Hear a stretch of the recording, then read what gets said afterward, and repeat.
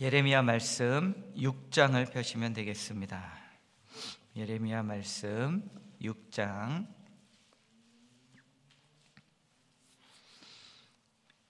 본문은 1절부터 30절까지인데요 16절을 찾으시면 되겠습니다. 예레미야 말씀 6장 16절.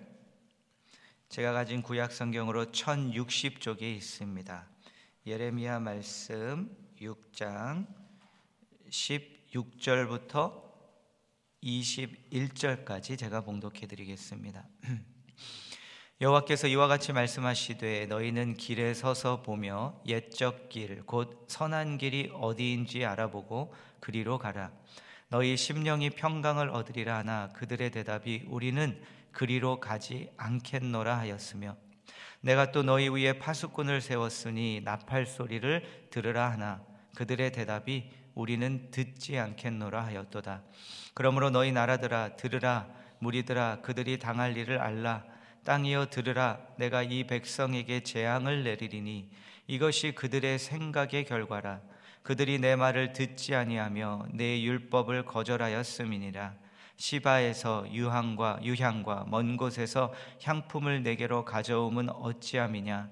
나는 그들의 번제를 받지 아니하며 그들의 희생 제물을 달게 여기지 않노라.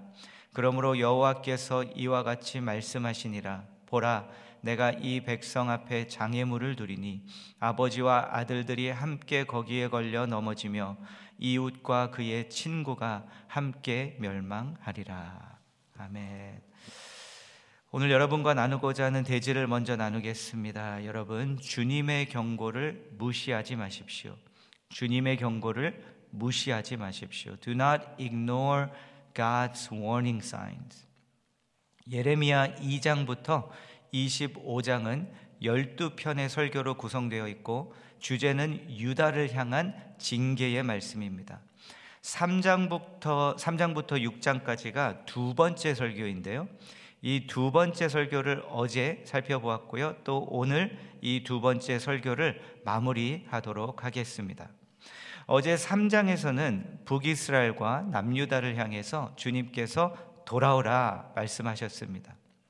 돌이키고 돌아오기만 하면 나는 한없이 노를 품지 않고 너희들에게 긍휼을 보여주실 것이라고 말씀하십니다.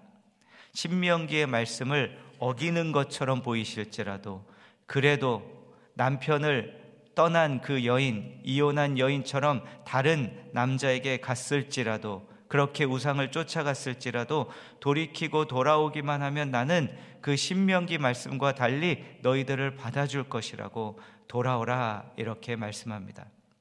하지만 그럼에도 불구하고 하나님의 백성들이 돌아오지 않았기에 이제 그들에게 남은 것은 심판만 남았다고 이 두 번째 설교 4장부터 6장에서 특별히 말씀하십니다.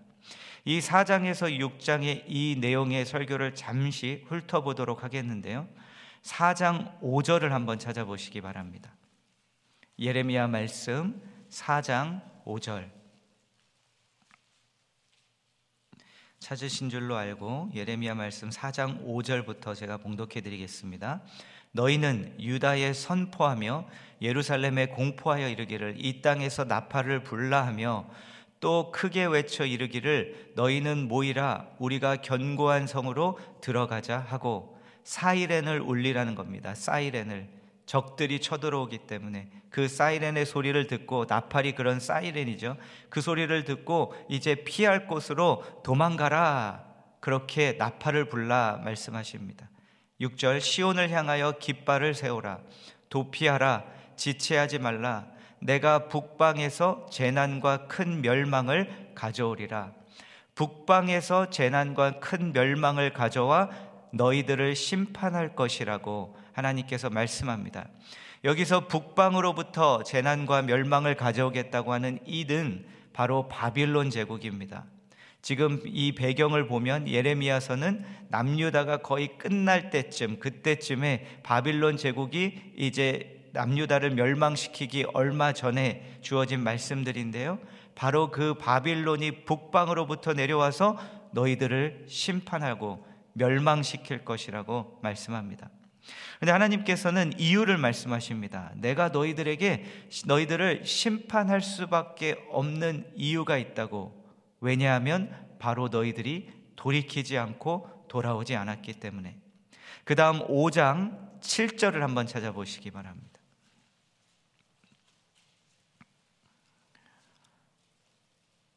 5장 7절. 내가 어찌 너를 용서하겠느냐?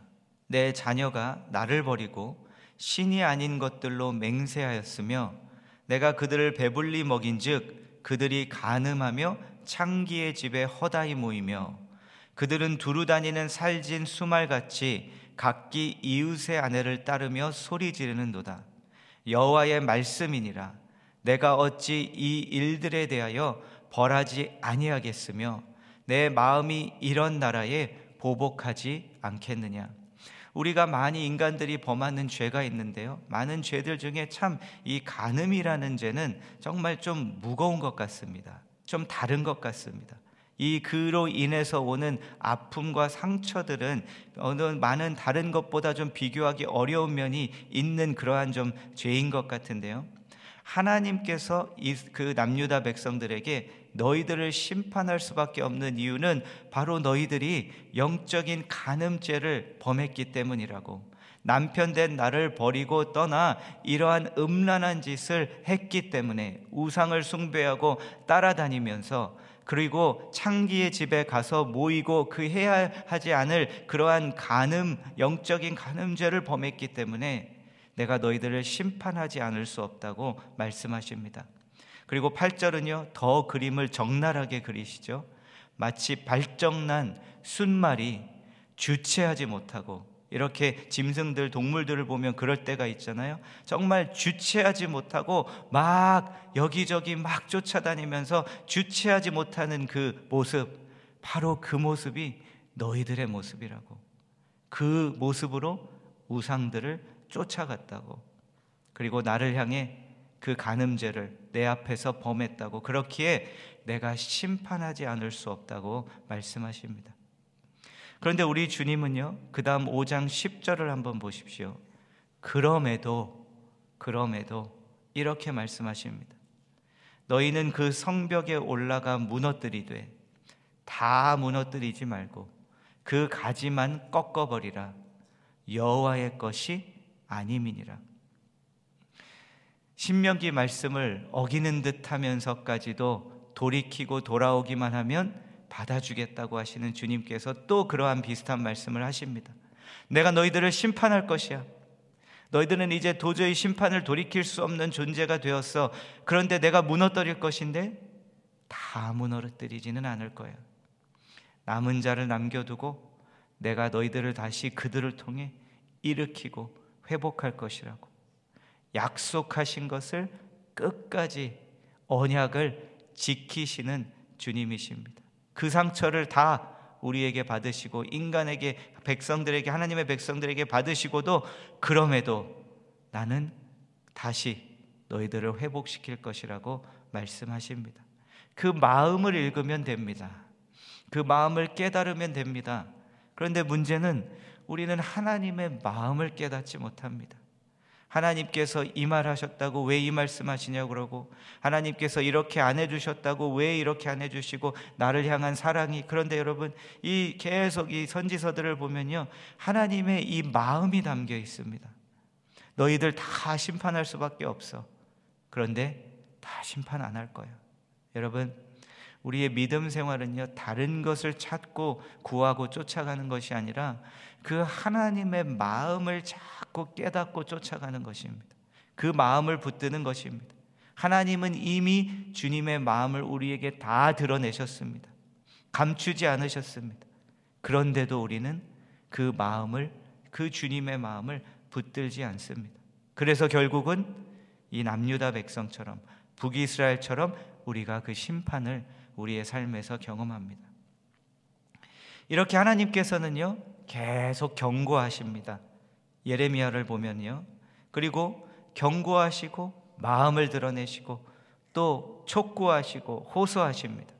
그럼에도 불구하고 남유다가 멸망하게 되고 심판을 받게 되는 이유는 주님의 경고를 무시했기 때문이었습니다. 앞서 봉독한 6장 말씀에서 다시 돌아가서요, 6장 16절을 찾아보시고요, 이 안에서 잠시 세 가지의 그 경고의 말씀, 왜냐하면 그렇게 말씀하셨는데 그럼에도 그들이 어떻게 반응했죠? 그리 가지 않겠다고, 들으라고 하셨는데 듣지 않겠다고 거절하였습니다. 그래서 그들이 심판을 당할 것이라고. 그런데 여러분, 여기서 무엇을 하나님께서 경고하셨습니까? 그것을 잘 듣고 따라갔으면 심판을 받지 않았을 텐데. 먼저 첫 번째로 16절을 다시 한번 보시면요, 너희는 길에 서서 보며 옛적 길 곧 선한 길이 어디인지 알아보고 그리로 가라, 이렇게 말씀하십니다. 그런데 그들은 안 가겠다고 했죠. 이 옛적 길, 선한 길, 이것이 무엇일까요? 하나님께서 이미 보여주신 그 선한 길이겠죠. 하나님과 함께 갔던 옛 그 선한 길이었겠죠. 출애굽하여 하나님의 전적인 은혜에 이끌려 그 광야를 통과했던 그 길이겠죠. 그 삶이겠죠. 그래서 하나님께서는 이들에게 옛적 길, 곧 선한 길로 가라, 이렇게 말씀합니다. 여러분에게도 지금 서 계시는 그 길에서 여러분의 신앙의 여정 가운데 뒤로 하고 저버린 그 선한 옛적 길이 있으십니까? 그리로 다시 돌아가라고 말씀합니다. 내가 주님과 가깝게 밀접하게 그 시간을 보냈던 그 시즌, 그때 내가 무엇을 했었는지 그 옛적 길로 다시 돌아가라고. 그때 어떤 습관으로 살았는지, 내가 어떤 마음으로 내 신앙생활을 했었는지, 그 옛적 길이 주님께서 원하시는 길이었는데 내가 그것에서 벗어났다면 지금 서 있는 길에 서서 다시 돌아보고 그 길로 돌아가라. 그때처럼 다시 살아라. 그렇게 말씀하고 계십니다. 그런데 여러분, 가장 선한 옛적 길이 무엇일까? 저는 이것을 좀 묵상하면서요, 결국에는요, 가장 우리에게 주신 최고의 선한 옛적 길은 바로 하나님의 말씀입니다. 다 옛날 일어나는 일입니다. 옛날 하나님의 역사 가운데 하신 일들이 여기 담겨 있는데 이 안에 다 그 선한 옛적 길이 담겨 있습니다. 그래서 결국 이 말씀으로 돌아가야 합니다. 여러분, 세상은 앞만 보고 가려고 합니다. 그리고 앞으로 다가올 트렌드에 자꾸 예민하고요, 앞으로 어떤 트렌드가 다가올지를 예측하려고 합니다. 성도님 한 분과 대화를 나누는데요, 하시는 일이 모든 직종이 그렇겠지만 앞을 내다보고 가야 하는 직종입니다. 앞으로 지금 시대가 어떻게 바뀌고 있고, 그리고 또 앞으로 어떤 일들이 일어날 것이기 때문에 예측을 해야 하는, 그래서 그런 대화를 하면서 또 하나님께서 또 어떤 마음으로 도움을 줄 수 있는 말을 나눌 수 있을까, 이렇게 기도하는 마음으로 같이 대화를 하다가 이런 마음을 저에게 주셨습니다. 얘기를 들어보니까 결국에는 모든 것이 그렇지만 이 일이 통찰력이 필요한 일입니다. 통찰력이. 그래서 지금 이렇게 트렌드가 바뀌고 있고 앞으로 이렇게 되고 이런 것들을 내가 좀 업그레이드를 해야 될 것 같다고. 그런데 그때 제가 이분에게 드렸던 말씀은 뭐였냐면요, 이것이었습니다. 뒤로 돌아가시라고. 옛 것들을 좀 찾아보시라고. 무슨 말씀이었냐면요, 내가 하고 있는 그 분야가 있잖아요. 연구하는 분야.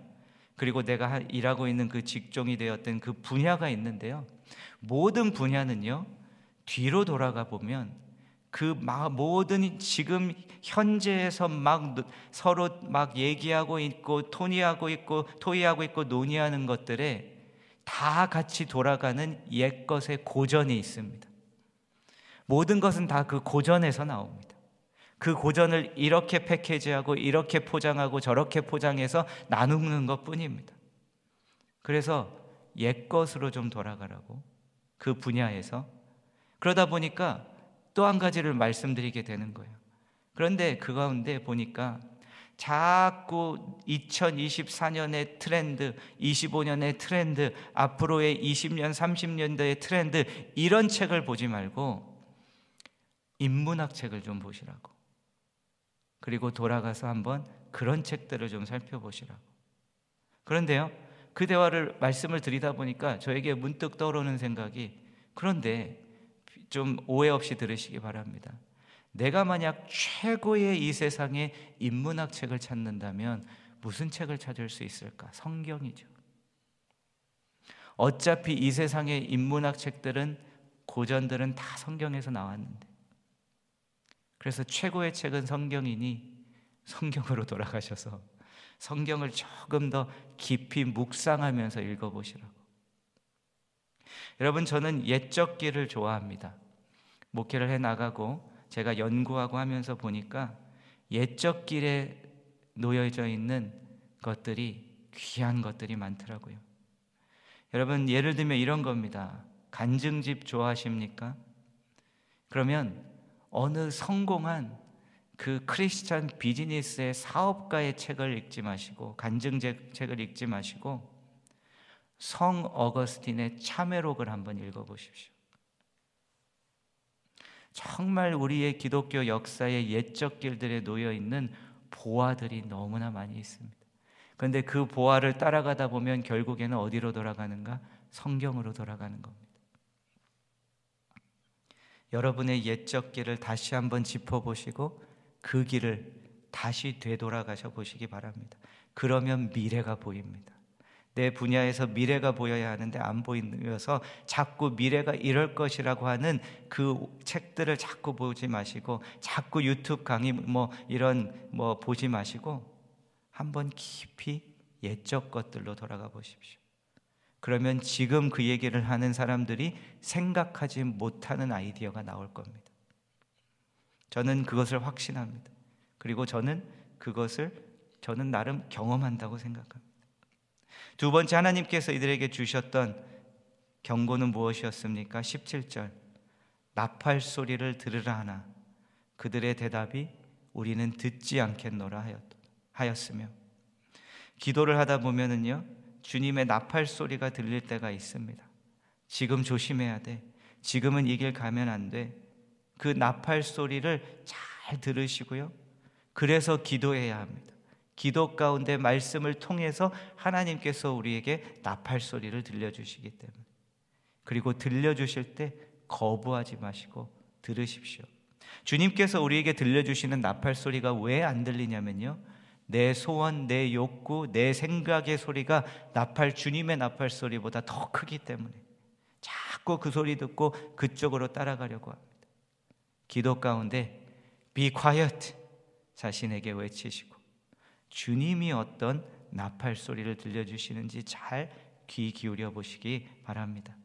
세 번째는요, 20절을 보시면요, 유향과 향품을 너희들이 가져오는데 나는 그들의 번제를 받지 않고 희생 제물을 달게 여기지 않는다고 말씀합니다. 이 세 번째 경고는 무엇입니까? 그들의 예배의 실패입니다. 이들이 예배를 실패하였습니다. 그런데 그 실패를 모르고 있습니다. 가져오지만 받지 않겠다고. 여러분, 우리의 모든 그리스도인의 몰락은요, 무엇에서부터 시작하냐면요, 예배의 실패에서 시작합니다. 성도님들과 같이 이 여정을 함께 가고 목회를 하다 보면 제일 먼저 사인이 뭐냐면요, 예배에서 멀어질 때가 첫 번째 사인입니다. 예배에서 멀어지면은요, 분명히 좀 지나서 그 성도가 영적으로 요즘 메말랐다고. 그리고 예배에서 멀어지기 시작하면서 예배에서 사라지면은요, 언젠가는 결국에는 다시 그 상황이 이야기가 들어옵니다. 요즘 이렇게 어렵게 살고 있다고, 힘들다고, 이 실패를 경험하고 저 실패를 경험했다고. 여러분, 주님께서 여러분의 예배를 지금 받고 계십니까? 그리고 여러분은 지금 예배자로 어떤 예배의 길에 서 계십니까? 모든 우리의 몰락의 시작은 예배의 실패에서부터 시작합니다. 예배를 생명처럼 붙드시기 바랍니다. 그런데 여러분, 주님께서 이스라엘 남유다에게 이렇게 하라 이렇게 경고의 말씀을 하셨는데 했다면 어떻게 되었을까요? 몰락하지 않았겠죠. 여러분, 저와 여러분이 주님이 하라 하신 것 하면 어떻게 될까요? 잘 될 것입니다. 그러면 질문을 드립니다. 왜 하지 않으셨습니까? 그리고 왜 하지 않고 계십니까? 그리고 답변을 드리겠습니다. 지금부터 다시 하시면 됩니다. 기도하겠습니다. 주님, 주님의 사랑의 마음으로 우리에게 보여주시는 크고 작은 경고의 말씀과 환상과 나팔 소리를 듣고 그것에 반응하는 저희들 되게 하시고 그 길을 다시 따라가는 저희들 되게 하여 주옵소서. 주님 감사합니다.